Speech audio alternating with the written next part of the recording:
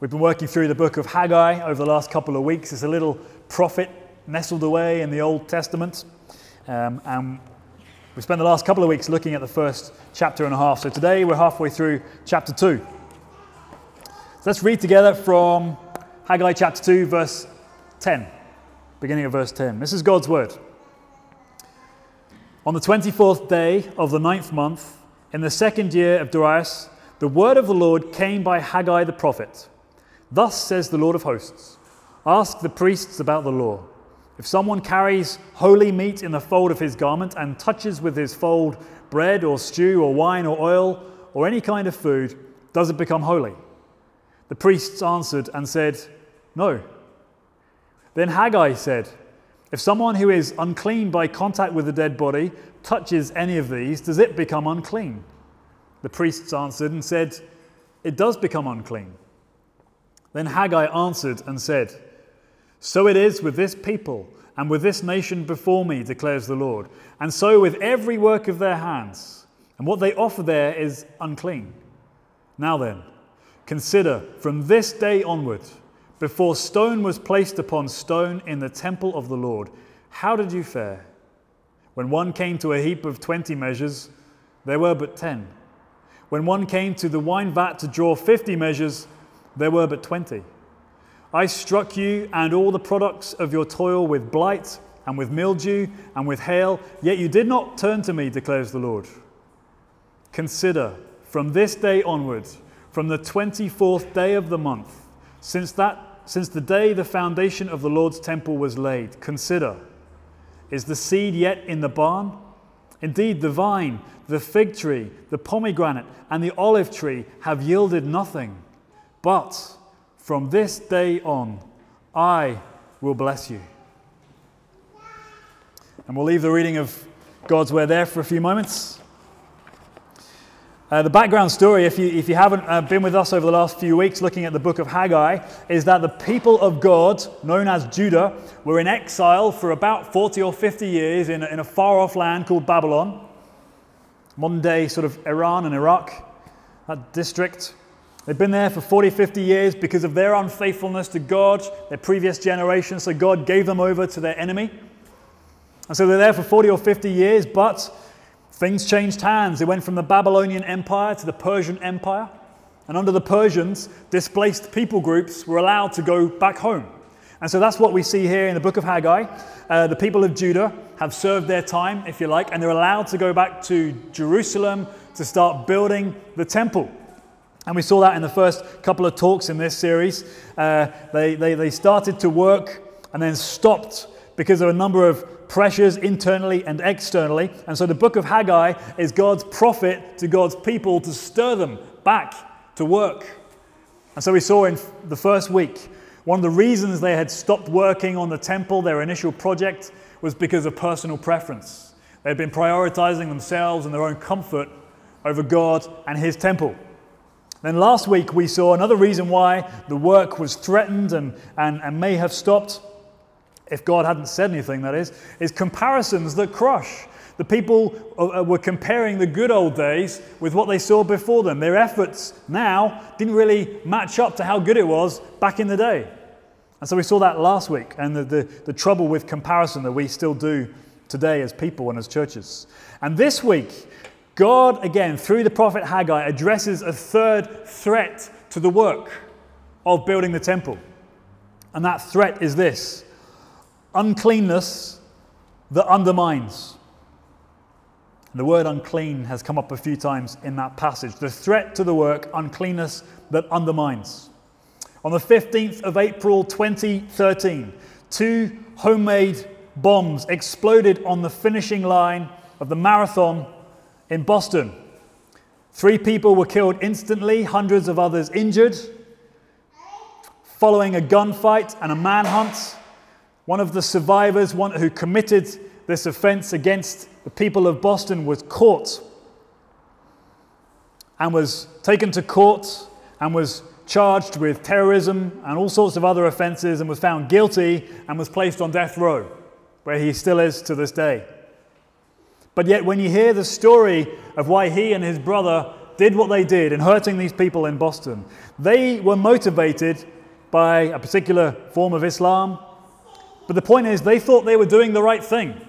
They were so full of passion and zeal for what they thought was right. And yet, they caused so much hurt and harm. Even when their mother was questioned by one reporter, she said this, and this is a quote, "I am 100% sure that my 2 sons were set up. They are completely innocent." But as the story goes on, it seems to be that the evidence against them was so high that the jury convicts them. But the point with this is that we can be so convinced that our lives are good and that we are doing the right thing and that it is acceptable somehow, whether we believe in God or not. We all want to know that what we are doing on earth is counting for something somewhere along the line. But this passage that we're just about to consider in a bit more detail goes to show that we can be working away, we can be working really hard, doing what we think is right, and yet we can be blind to the reality that God sees.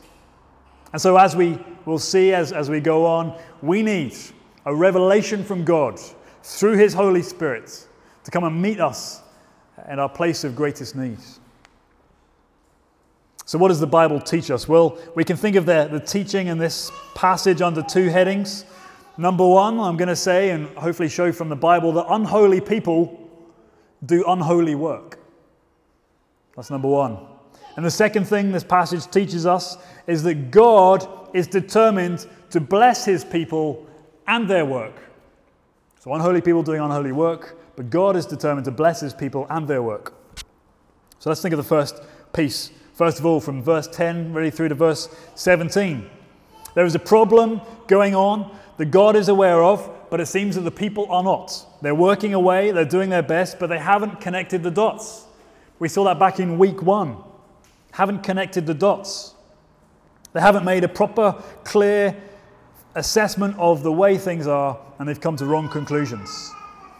And so, through the prophet, God comes to the people and speaks and gives them kind of an analogy from the law code in verses 12 and 13. Haggai goes to the priests, those who are experts in the law, and he says this in verse 12. If someone carries holy meat in the fold of his garment and touches with his fold bread or stew or wine or oil of any kind, does it become holy? And the priest answered, no. The point here is that holiness doesn't travel. We get the idea from the ceremonial law that someone, a regular person, is carrying food that's been consecrated to God, to be given to God as a sacrifice, a thanksgiving offering or something like that, and he or she is carrying it around and touches something else as they're carrying it, food, wine, whatever. Does that thing that they touch with this consecrated bread or food or whatever become holy? And the priest says, no. And the point is, holiness doesn't transfer. Often when we think of the term holy, by the way, I don't know about you, but I think of wonderful ornate churches with incense and a real sense of quiet and a somber mood and holiness and beautiful architecture. That's what I think of when I think of the word holy. But the Bible's understanding of the word holy is something or someone that is given to God, consecrated to Him, set aside for God. That's what holy means. It is opposite to something that's common or something that's everyday. Something that's holy is given to God, specially reserved for Him. And what we're seeing here is that holiness doesn't transfer. You can't just make something holy by touching it or wiping it or whatever it is. We'll come back to that in a second. The second point that Haggai gets to is in verse 13. Okay, so we know that holiness doesn't transfer, but if someone who's unclean by touching a dead body touches any of these food things, wine or bread or whatever, do they become unclean? And the priest answered and said, yes, it does become unclean. So whilst holiness doesn't transfer, uncleanness is contagious. Uncleanness is contagious. It doesn't work the opposite to holiness. Before God, you see, holiness, how holy we are, how set apart, how consecrated we are, isn't measured on a set of scales. Good things here, bad things here. If we do good things, then we're holy. If we do bad things, then we're unholy. That's not how it works. According to the Bible here and many other places, uncleanness, whether through touching a dead body in this ceremonial way or other ways that we'll see in a minute, uncleanness carries so much more weight if we put it in the scales. We can have a lot of goodness built up on the positive side of the scales, but one tiny microscopic piece of uncleanness, and suddenly the scales tip in the sight of God. Even a microscopic piece of unholiness makes everything unclean. It takes one piece of bacteria to make the whole body infected. It takes one piece of yeast to raise the whole batch of dough. Holiness doesn't transfer, uncleanness is contagious. And that gives us, even before we get into what that's all about, it gives us some really good practical teaching for us as people. Holiness doesn't transfer in the same as said today. We are not made holy by passive transfer. We cannot be touched by holy things and become holy in God's eyes. We can't become holy because we attend a particular church or do particular religious things or because we are a member of the right family. That kind of stuff doesn't make us holy. Holiness doesn't transfer. But uncleanness is contagious. Uncleanness, unrighteousness, any actions in any part of our lives travels to the whole of us. There might be unholiness in one part of our lives, and yet that has an effect on the rest of us. We can't contain it. We can't keep it to one side. We'll see more of this as we go along. So anyway, Haggai has been speaking to the priests, and then he says the application. This is the point he gets to in verse 14. Haggai answered and said, "So it is with this people and with this nation before me, declares the Lord, and so with every work of their hands. What they offer there is unclean." What's he saying? He's saying that an unholy people does unholy work, do unholy work. Whatever they're doing, they're working away, but it is not pleasing to God.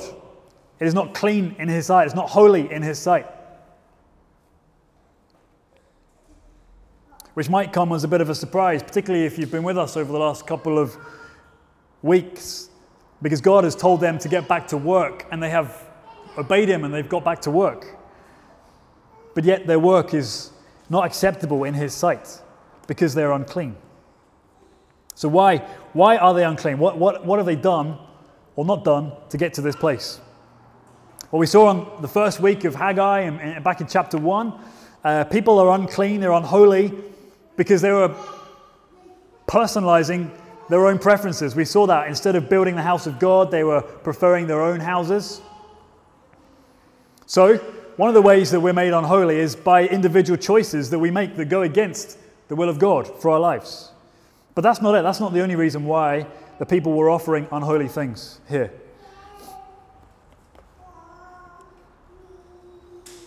Together as a people, not only as individuals, but as a whole group of people, they are unholy. Their culture has been defiled somehow or other. We saw last week that there was a spirit of comparison within the community of the people. They are considered as a whole.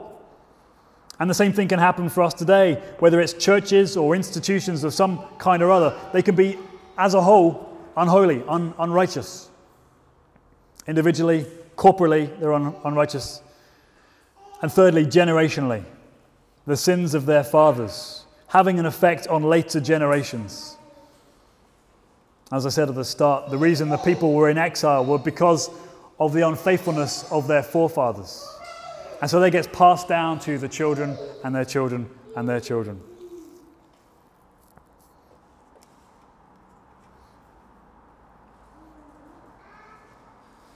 And so we're left in this situation in Haggai chapter 2 where God says to His people, look, what you're doing, you're being frustrated.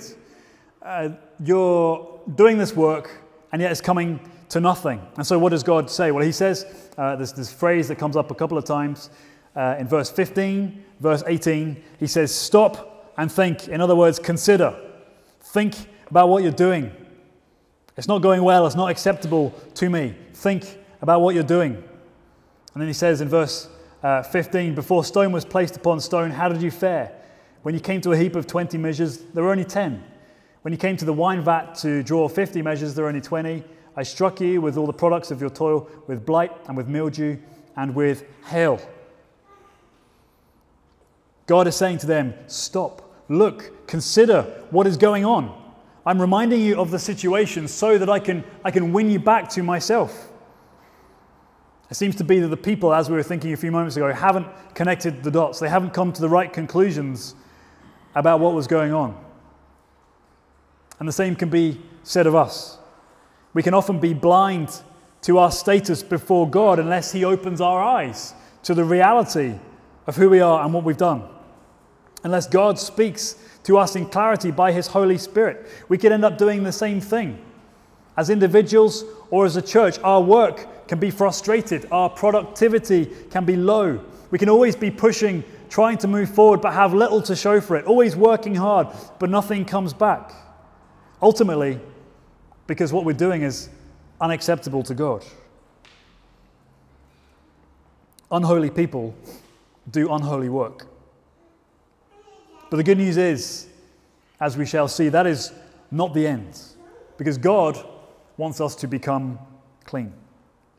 So that brings us to the second point of the scripture. God is determined to bless His people and their work. Because this is good news that we're about to see. This marks a turning point in how God relates to His people. He says in verse 15 and verse 18, these two phrases that are identical. Consider from this day onward. From this day onward. God is saying to His people, you have been frustrated. Your offerings, your work have been unholy, unclean before me. Uncleanness is contagious.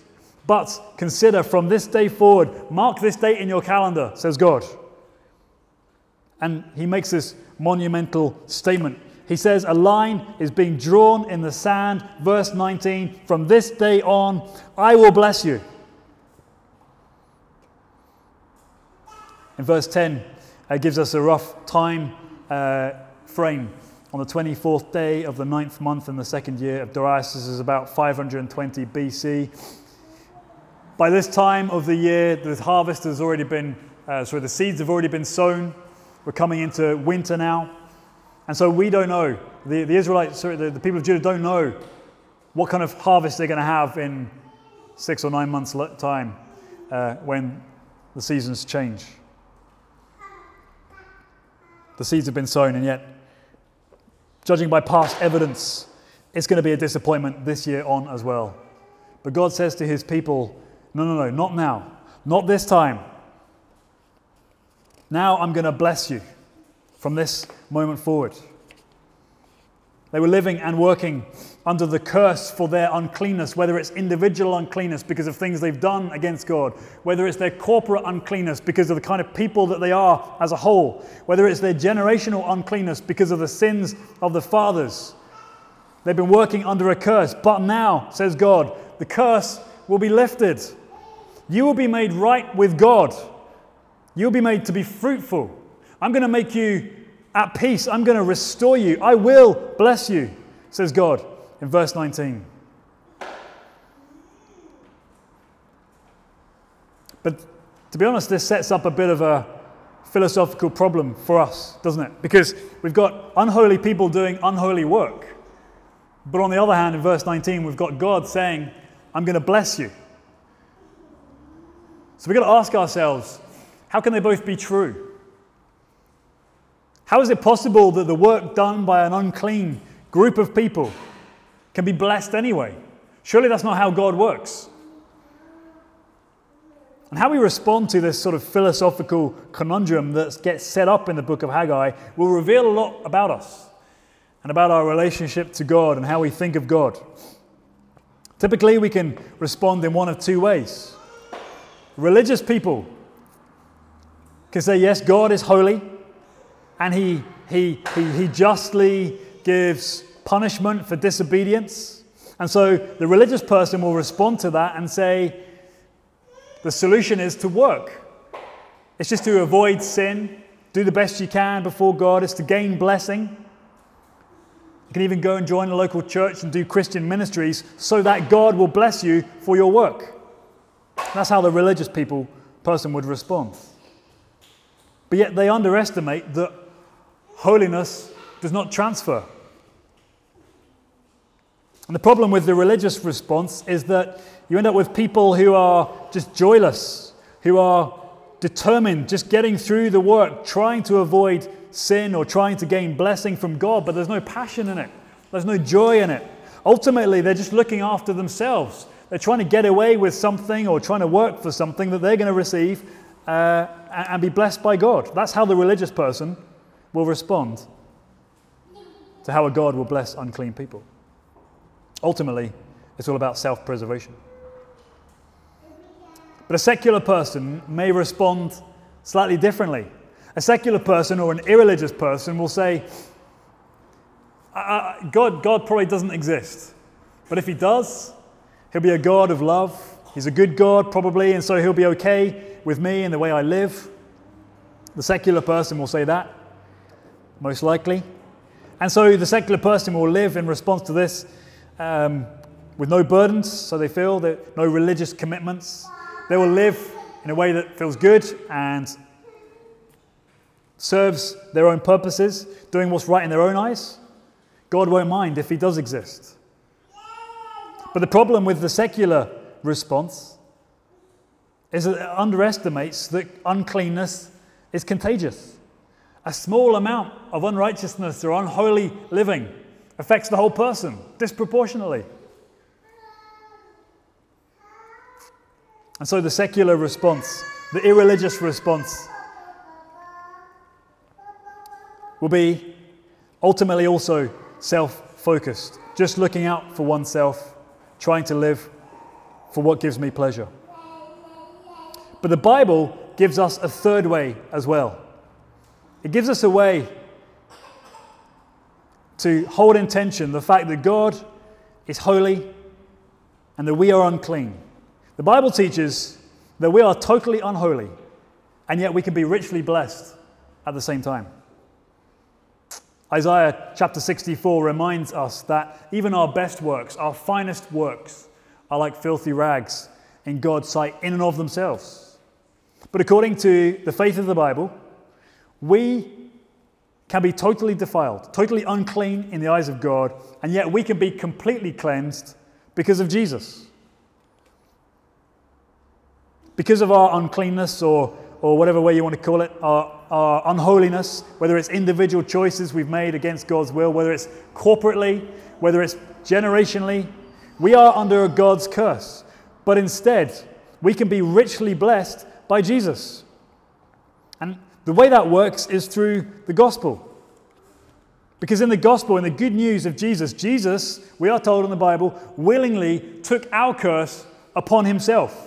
2 Corinthians 5:21 says, God made him who knew no sin to be sin for us, so that in him we might become the righteousness of God.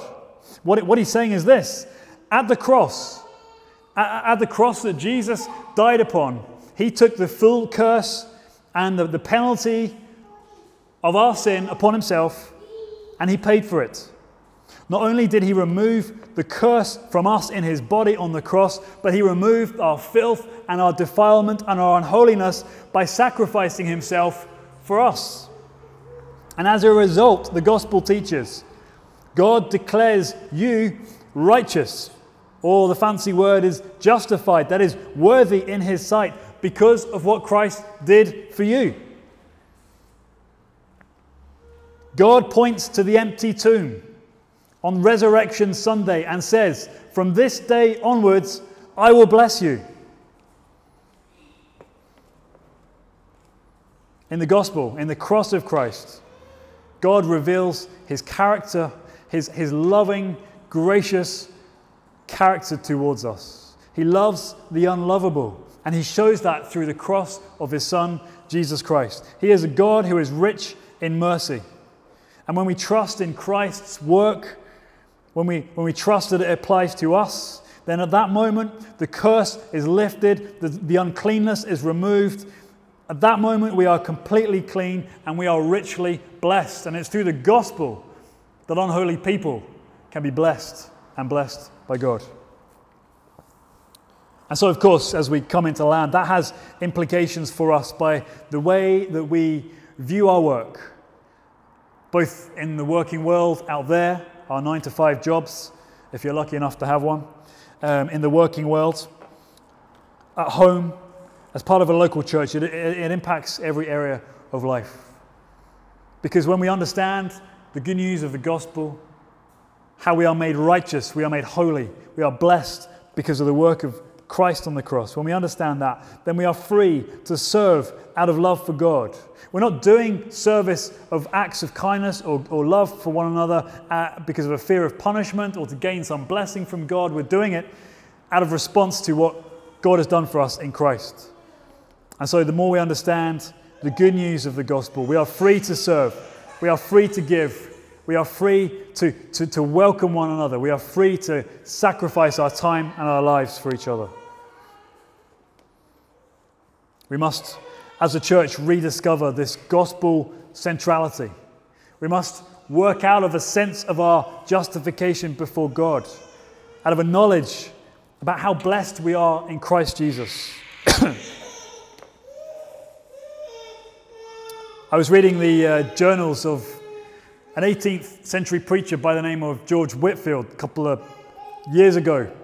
And one of the things that became clear to me was that Whitefield, who saw many thousands of people converted to Christ, had at the center of his message this idea of the justification of God, how God declares holy people who are unholy. That was part of his message over many years of his ministry. And he saw many thousands of conversions of people, a whole wave of people across England and Wales particularly, and North America, giving their lives to Jesus Christ because they realized that God makes unholy people holy through the work of Christ. All revivals have gospel rediscovery at their center, and so as a church, to the extent that we allow the gospel to shape us and who we are and how we interact with each other is the extent that we will radiate him and serve him freely so that many will hear and receive the same freedom that we see in the gospel.